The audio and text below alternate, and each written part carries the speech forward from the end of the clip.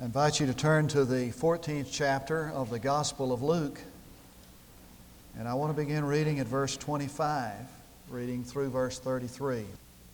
The 25th verse of Luke 14 begins, "Now great multitudes were going along with him, and he turned to them and said, If anyone comes to me and does not hate his own father and mother, and wife and children, and brothers and sisters, yea, even his own life, he cannot be my disciple. Whoever does not carry his own cross and come after me cannot be my disciple. For which one of you, when he wants to build a tower, does not first sit down and calculate the cost to see if he has enough to complete it? Otherwise, when he's laid a foundation and is not able to finish, all who observe it began to ridicule him, saying, This man began to build and was not able to finish. Or what king, when he sets out to meet another king in battle, will not first sit down and take counsel whether he is strong enough with 10,000 men to encounter the one coming against him with 20,000? Or else, while the other is still far away, he sends a delegation and asks terms of peace. So therefore, no one of you can be my disciple." Would you listen to that again? So therefore, no one of you can be my disciple who does not give up all his own possessions. In the Today section of the Dallas Morning News, Tuesday, March the 28th, there was this story about the #1 Army recruiter in the state of Texas. He lives in San Antonio, and every morning at 7 o'clock he leaves his house to go out to these little towns around San Antonio and recruit people to join the Army. He's finding, he said, increasingly more difficult to get people to join. He has a goal of getting 4 people a month to sign up for the Army. And on this one particular day, he stopped in this little town, little village out near San Antonio to get a cold drink. And he went in this convenience store and he'd gotten his cold drink, and he was kind of standing over by the delicatessen, where they cook the fried chicken, and stuff. And there was this young man working in there. So he asked him, he said, have you ever been a part of the service? You ever been in the service? The guy said, "Nah," he said, "I don't like to be told what to do." And the guy said, "Well," he said, "that's okay, but," said, when the boss tells you to fry the chicken, you fry the chicken, don't you? There are some commands that are just not negotiable. The command to follow Christ is one of them.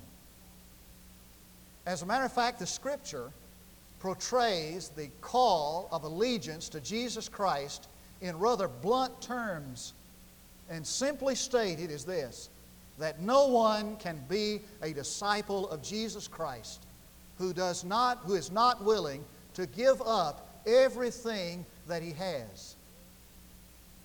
Now, every good commander tells up front what are the terms of discipleship.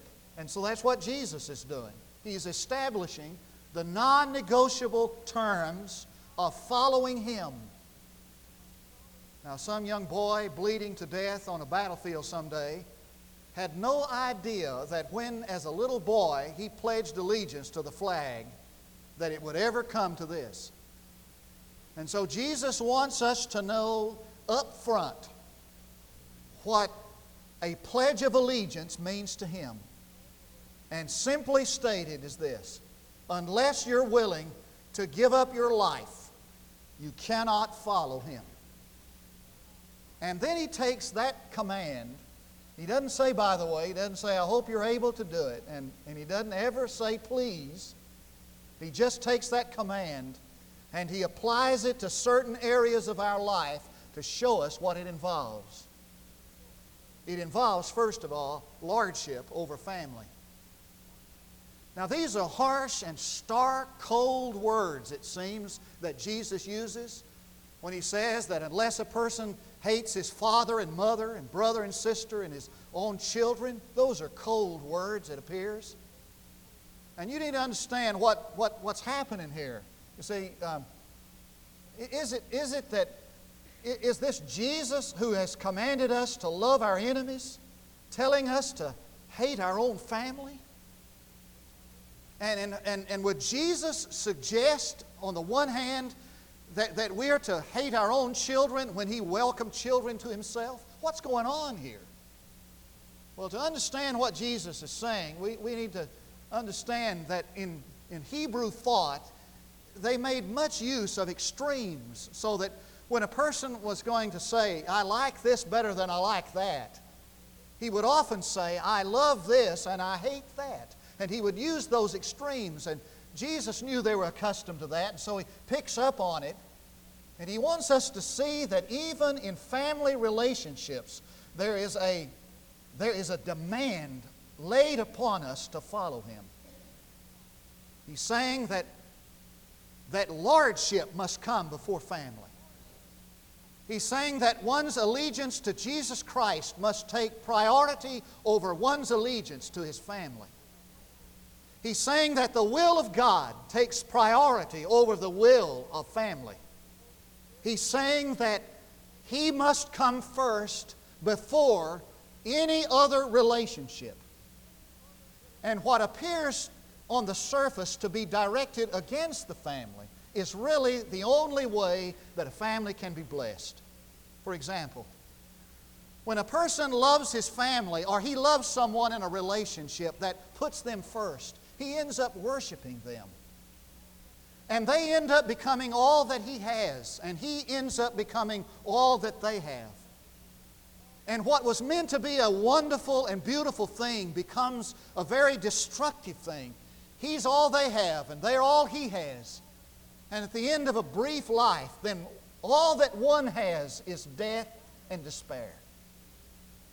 But on the other hand, if a person loves in such a way that Christ is always first, he can love another in a way that points them to Him. That is, his love for them points them to Christ and to His will, and that's a very healthy thing. It's a very frightening thing to realize that you can love someone in such a way that you actually separate them from God, and that love actually separates you from God. But when your love for your family is nothing more than family doting, and when you love your children, your love for your children is really just a pursuit in a direction that does not lead them to the Lord, that love is a destructive thing. And so a suicide note left by a young boy just before he took his life refers to his family and said, they'll be thunderstruck. For all their care for me, they didn't know me. They fed me, but I'm hungry. And they gave me a house, but I'm cold and homeless. I tell you, I shudder every time I hear parents say, we can't come to church. It's the only time when we can be together as a family. Listen, if you give priority to family so that you can't be together in God's house on God's day, you're walking on thin ice. And I shudder when I see parents encouraging their children to be successful in school and athletics, couldn't care less if they grow as a Christian. And it's a terrifying thing. I shudder when I see parents make available to their children unlimited resources to drive nice cars and to wear designer clothes. But if you have something at the church, well, we just can't afford it. And I shudder when I see parents who insist that their kids go to school, but they leave the decision of going to church up to the kids. It's a disaster. It's a destructive kind of love. And so what Jesus is saying is this: if you're going to follow me, it means that I must come first in every relationship, even in the family. And then he says that to follow me means absolute self-denial. As a matter of fact, he's saying that there is such a tremendous cost here, it's going to cost you your life. And he warns that before you follow me, he says, be sure that you understand the price. For there is a tremendous price tag is placed on faith. Are you able to pay that price? Don't follow me, he says, unless you're sure you can meet those demands. C.S. Lewis said, if you're looking for a religion that'll make you feel real comfortable, then I don't recommend the Christian religion. In order for us to understand what it means to follow Him and the cost that's involved, He gives us two parables. One is the parable of the unfinished towers, and it was prevalent in Jesus' day for farmers to build these stone towers out in the middle of their fields so that their laborers could have protection against these marauders that would come in, these bandits in the daytime. And they'd build these stone towers, and the owners of the harvest would get in them at harvest time and would stay out there during the night to protect the harvest. And Jesus, growing up in a carpenter's shop, and stone masonry was a part of that vocation, had seen oftentimes people start to build these towers and they'd be unfinished. And he knew the cost that was involved in that. He knew that that was no small task. It demanded a tremendous price. And he said, be careful that you know the cost, because if you start out to build that, so start out that project and you're not able to finish it, you become a source of ridicule. As a matter of fact, the action, the procedure itself becomes a source of ridicule. Now I'm talking about this morning about the spiritual horizon that is literally littered by unfinished towers. I'm talking about people who have made commitments to God in this very church, in these very aisles, that have not followed through. I'm talking about young people who have made commitments at Falls Creek and Disciple Now weekends for years that have never really followed through after the initial blush of that experience. I'm talking about this horizon, this spiritual horizon that is littered with unfinished towers with promises that are unkept. What Jesus is saying is this: be sure that you understand the price before you make a commitment to it, or you become a source of ridicule.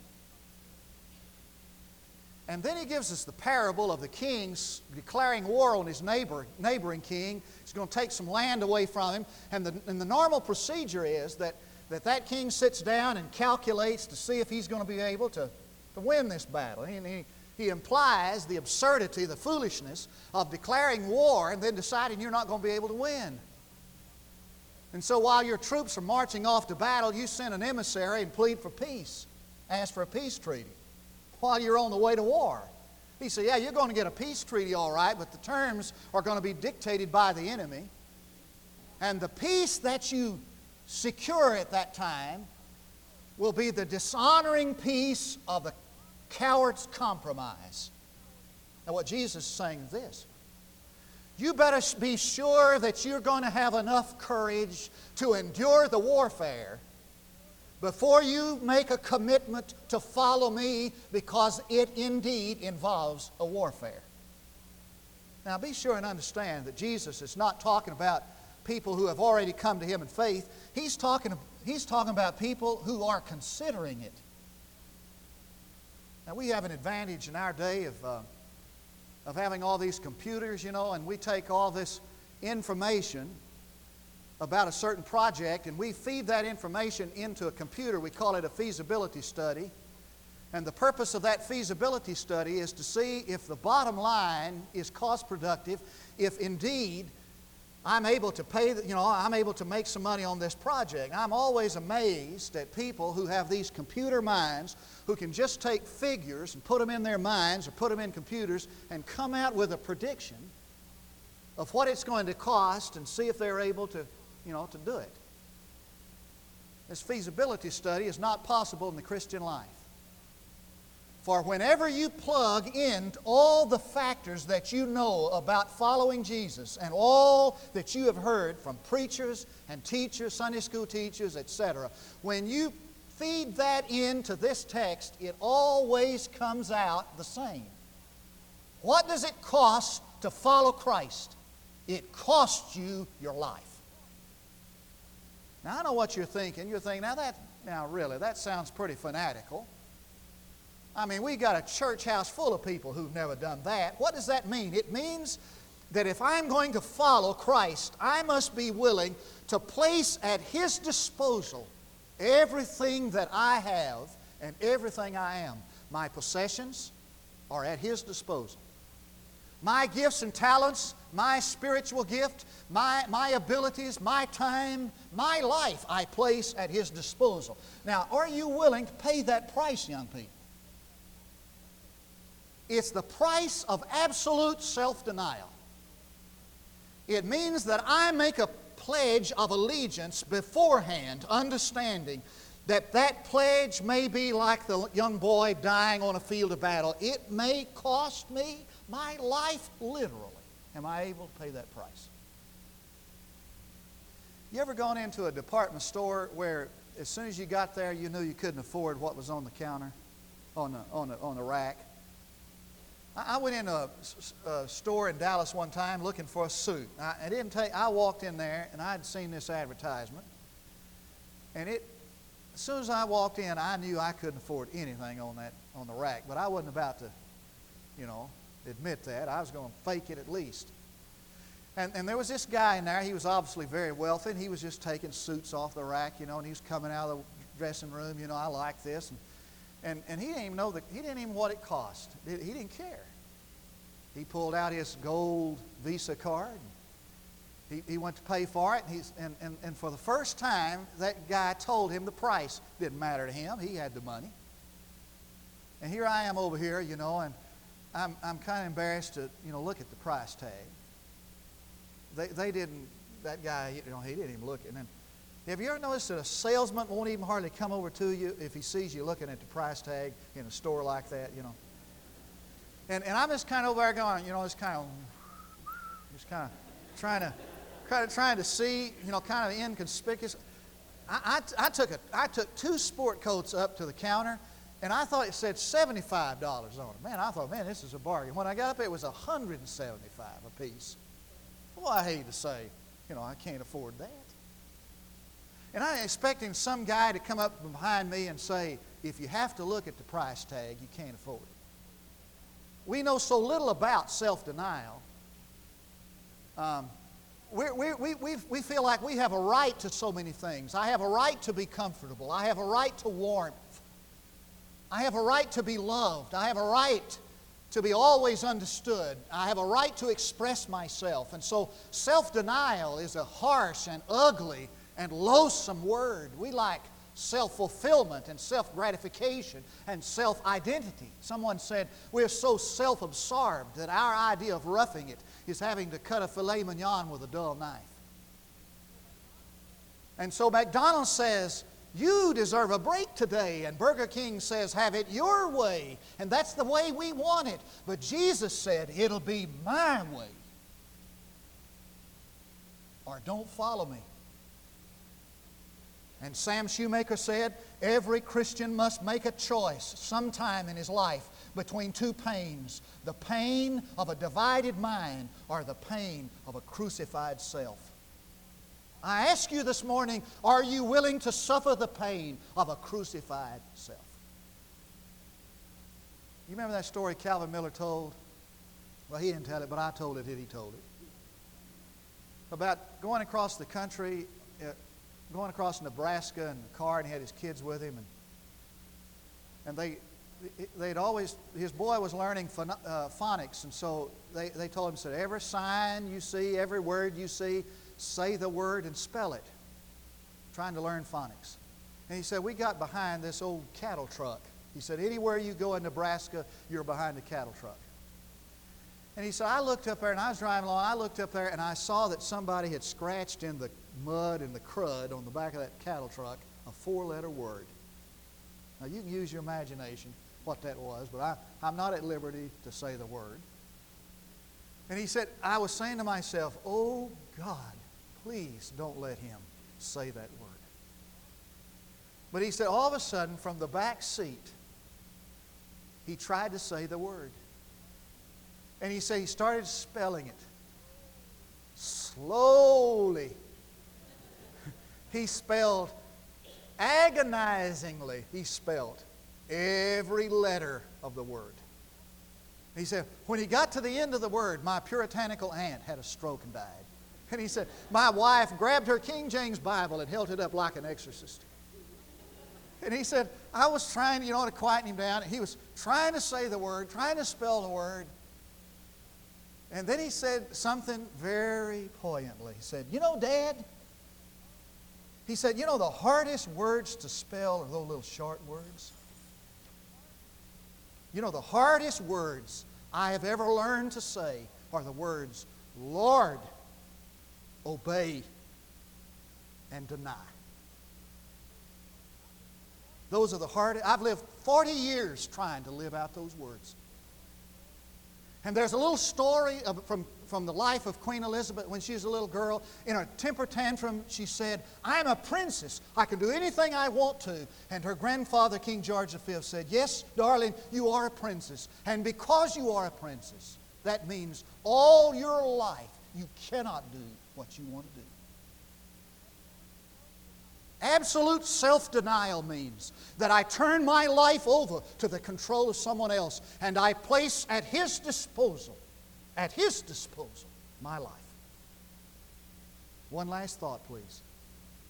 Lordship over family in every relationship. Absolute self-denial. Explicit obedience. Explicit obedience. Now he gets at that when he talks about taking up your own cross. Your own cross. You know what the cross is, as Jesus used that term often in calling people to follow Him? It is that place where a person offers up his life for a lifetime. It's the place where he spends his life. It's actually the offering up of one's life to live for God in obedience. Because as Paul talks about, that he became obedient even unto death, the death of the cross. What he means is that he offers up his life for a lifetime of service. And that cross is the picture of it, the symbol of it. It's where you spend your life. Now listen carefully. I don't want you turning me off because you think I'm talking to young people. I'm really not. I want you to listen carefully. You can't just have a little bit of God. Now, I think that sometimes we think, well, I'll just have a little pinch of God. I'm just a dash of God, and I'll put a little pinch of, just a little dash of God in the ingredients, and I'll stir Him in there with all the rest of the stuff in life. Can't do that. He won't buy that. I'm going to get out of school, and I'm going to go to college, and I'm going to get me a good job, make some money. I'm going to have a nice house, big car, big boat. Oh yeah, I'm going to church. And I'm talking to people this morning who are not just young people. I'm talking about adults who all their lifetime have envisioned that Christianity is just kind of adding a bit of God to the rest of the ingredient to make it flavorable. Tillich said, you cannot reach out and touch the horns of the altar with your little finger. And Fenelon says, you cannot belong half to God. You cannot have just a little God and put Him in the rest with the rest of the ingredients. He said, I'll be all or none. You know why people are so happy in their Christian life? It's not what they thought it would be. And they read all these books about how everybody's supposed to be happy, and they paste these little smiles on their face and try to pretend. You know why people are so unhappy in their Christian life? It's not because God failed to come through in crunch time, didn't answer their prayer. It's not because the church is unfriendly or the preacher preaches too long. That's not why. You know why you're unhappy in your Christian life? It's the result of a divided heart that seeks to remain divided. Because the only way to joy is a single heart determined to know the will of God and do it. It's the only way to happiness in the Christian life. a little dash of God in the ingredient, you know what that means? It means that I always see God and His service as a damper on life. Just a little, knowing just a little of God means that I'll always see God as somebody putting the brakes on all my fun, like the guy who said, Lord, bless us here in church while everybody else is out having a good time. Just a little bit of God and just a little dash of God means that I want to use God and I want Him to help me fulfill my dreams in life. And He's necessary just as long, until the surgery's over. There's no joy in that. The joy comes when in singleness of mind I find the will of God and do it totally. Oh, there's so much joy in knowing that whenever you're serving God, there'll always be resources available for every need. And there's so much victory knowing that at the end of this life there's a crown. And so Jesus said, my meat, my essential food is to do the will of my Father. There's so much joy in that. You can't have a little bit of God. Like the guy who said, I want $3 worth of God, please. I don't want enough of Him to explode my soul or disturb my sleep, just about an equal amount of a cup of warm milk or a snooze in the sunshine. I don't want enough of Him to make me love a black man or pick beets with a migrant. It's ecstasy I want, not transformation. I want the warmth of the womb. I don't want new birth. I want a pound of eternal life in a sack. I want 3 pounds of God, $3 worth of God. Can't do it. There's no joy in that. The joy comes, young people, when you lay your life down as to the cross in explicit obedience. This story and I'm through. Will Campbell has a little novel, historical novel about the Anabaptists. The Anabaptists were Christians in the 17th century who denied infant baptism. And they believed only in adult baptism. As a matter of fact, the Anabaptists are now modern-day Mennonites, and they're very close to Southern Baptists. The Anabaptists, because they denied infant baptism, they were seen as heretics of the church, and because there was a state church, they were seen as committing treason against the government, and so they were put to death. And whenever somebody was rebaptized, that's what Anabaptists were, they were rebaptized as an adult. When they were rebaptized, both the person who was rebaptized and the one who baptized them were put to death. And this little story, this little novel is called Cecilia's Sin. Cecilia decides that what her role in life is to tell the story about these Anabaptists. And her favorite password was, I need to tell the story. And so she'd interview these people who were eyewitnesses to those people who were martyred, and some of them escaped persecution of their own. And they told her about how that some of them were, their limbs were torn off with hot coals, and some of them were sewn in sacks and thrown in the water to drown. Some of them were covered with gunpowder. This is historical truth. Some of them were covered with gunpowder and thrown into the fire. And Cecilia had to tell her story.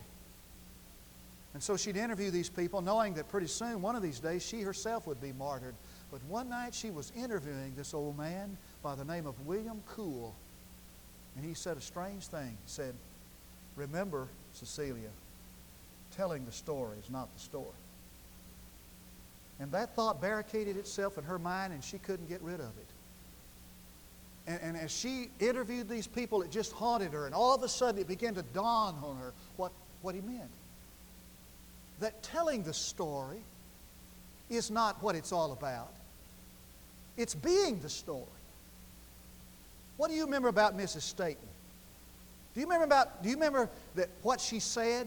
I bet you there's not 10 people here this morning can tell me 10 things that Mrs. Staten ever said to you. What do you remember about Mrs. Staten? Not what she said, but who she was and what she did. And so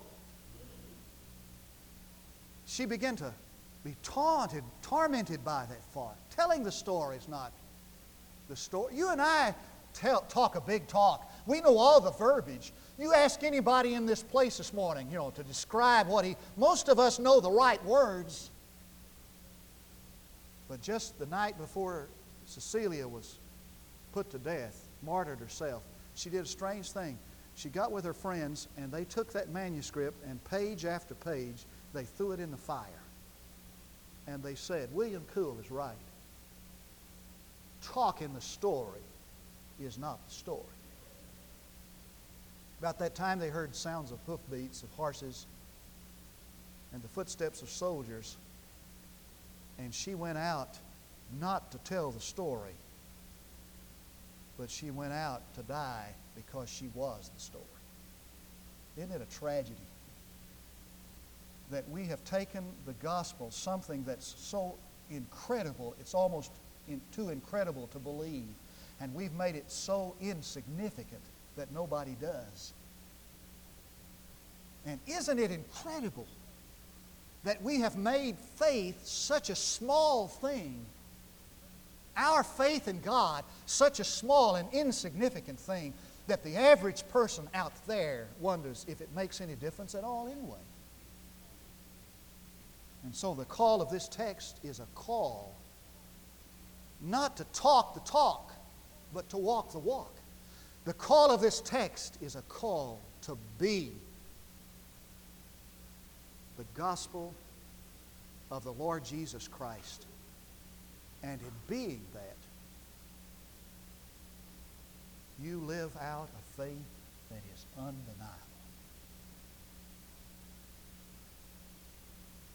Would you pray with me? Father, I ask you now to help us understand that the call to follow Thee is not negotiable. And you never say, please. You say, come and follow me and give up your life. And I pray there'll be some today who will get up and follow you and give up their life, that they might find the joy of the Christian life for the first time, and that they might live the story that Jesus, the living Word, came to die to declare. For I pray in His name, and I ask it for His sake.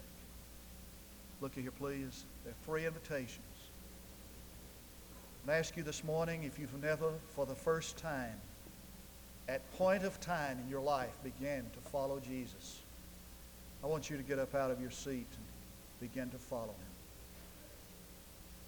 Didn't say explain Him or define Him. Follow Him. The Christian life, this is not the end of it. It's just the beginning. I want you to get up out of your seat this morning if you have never, at point of time, given yourself to Christ, to get up and begin to follow Him. And it begins with your trusting in His finished work, repenting of your own sin. I want to ask you in this moment of invitation, for those of us who are Christians who live out here on the periphery, to understand that this is no game, and for you to make that commitment that would say to Jesus Christ, here I place at your disposal all I am, all I have. Maybe you need to come this morning and join the church. These commands, these invitations are non-negotiable. Who is willing to say, I'll be the first. Understanding the cost, I'll be the first. While we stand to sing, we invite you to come.